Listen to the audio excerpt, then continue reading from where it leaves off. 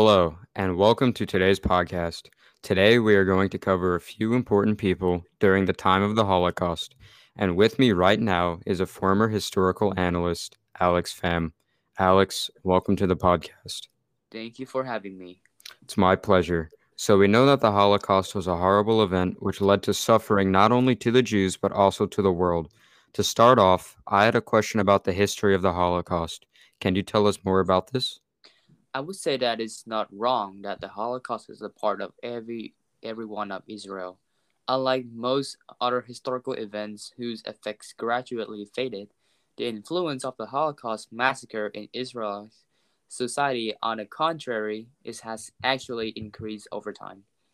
This process is complex and difficult to describe in a few pages. However, understanding its dynamics is essential in any survey of Israel's culture. The Holocaust was the largest Jewish disaster that occurred in the late 1930s during World War II, when 6 million Jews across Europe were sent to Nazi concentration camp and killed by gas. In 1933, Adolf Hitler became the head of the state of Germany, and then the country very quickly expanded its anti-Jewish program. Hitler Germans racism around German pride and consensus by asserting that the origin of the German, the Aryan, were superior than other races, especially Jews, were inferior. So you mentioned Hitler's idea that the Germans were a superior race and that the Jews were less than them. Can you go more in depth about Hitler's idea? Yes, Hitler's philosophy was that the smarter, the healthier, the better adapted race would be the race that had the right to exist. Race that is ignorant, weak, or poorly adapted to the environment will be eliminated. As a result of this morbid philosophy, 6 million Jews across Europe were killed just in a short period of 1939 to 1945. Between 1933 and 1945, Nazi Germany and its allies established more than 44,000 camps and other incarceration sites, including ghettos. The perpetrators used these sites for a range of purposes, including forced labor, detention of people thought to be enemies of the state, and for mass murder. At the Auschwitz camp complex, the Birkenau killing center had four gas chambers, known here as crematoria. An average of 6,000 Jews were gassed there each day. Over 2,772,000 Jews, or 46% of Jewish victims, were murdered at killing center. Millions of people were imprisoned, mistreated, and under in the various type of Nazis camp.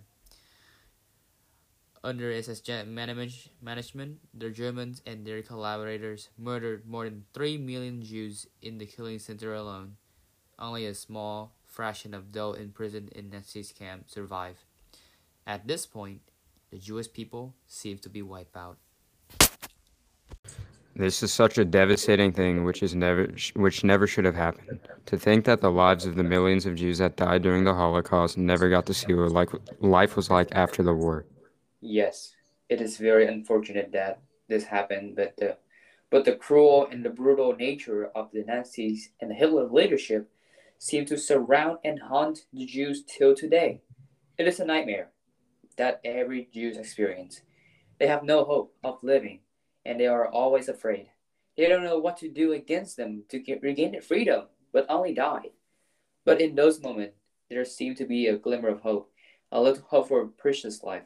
And it was those people who risked their life to save the Jew from death. Corey ten Boom are one of the rescuers of many people in the Jewish people. Now, are there any more rescuers during the World War, or was Corey the only important person during that time? No, no, they are just one of the hundreds of rescuers during the war. But Corey ten Boom has a lot of influence in the time that lots of life have been saved by her. Her heart and thoughts was God's guidance through her life. First, I will talk about Corrie ten Boom's life and how she managed to save the lives of over 800 Jewish people while keeping herself safe. Corrie ten Boom grew up in a devoutly religious family. Born in April 15, 1892, during the Second World War, she and her family harbored hundreds of Jews in her house, which was right above a watch shop, to protect them from arrest by Nazi authorities.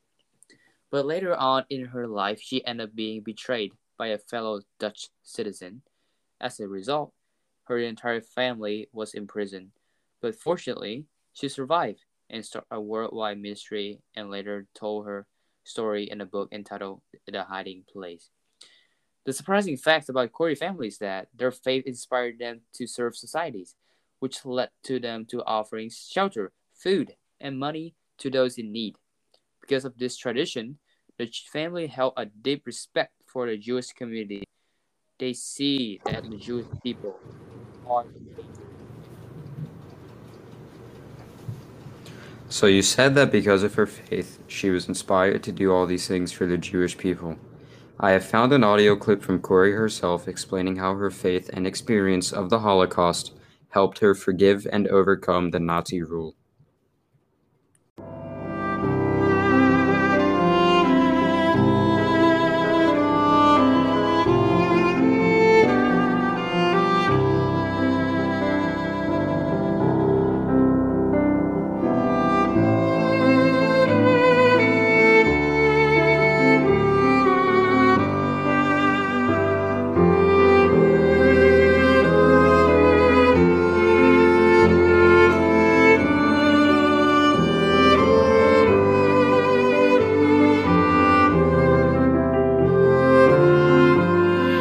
Of our strength is Jesus Christ himself,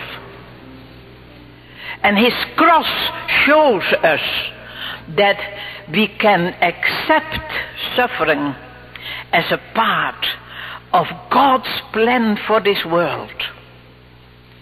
When I was in a concentration camp, one of the most terrible things I had to go through was that they stripped us of all our clothing. And we had to stand.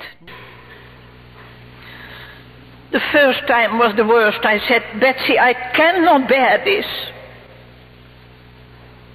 And suddenly it was as if I saw Jesus at the cross. And the Bible tells, they took his garments, he hung there naked. And I knew he hung there for me, for my sins. And by my suffering, I understood a fraction of the suffering of Jesus Christ. And it made me so thankful that I could bear my suffering.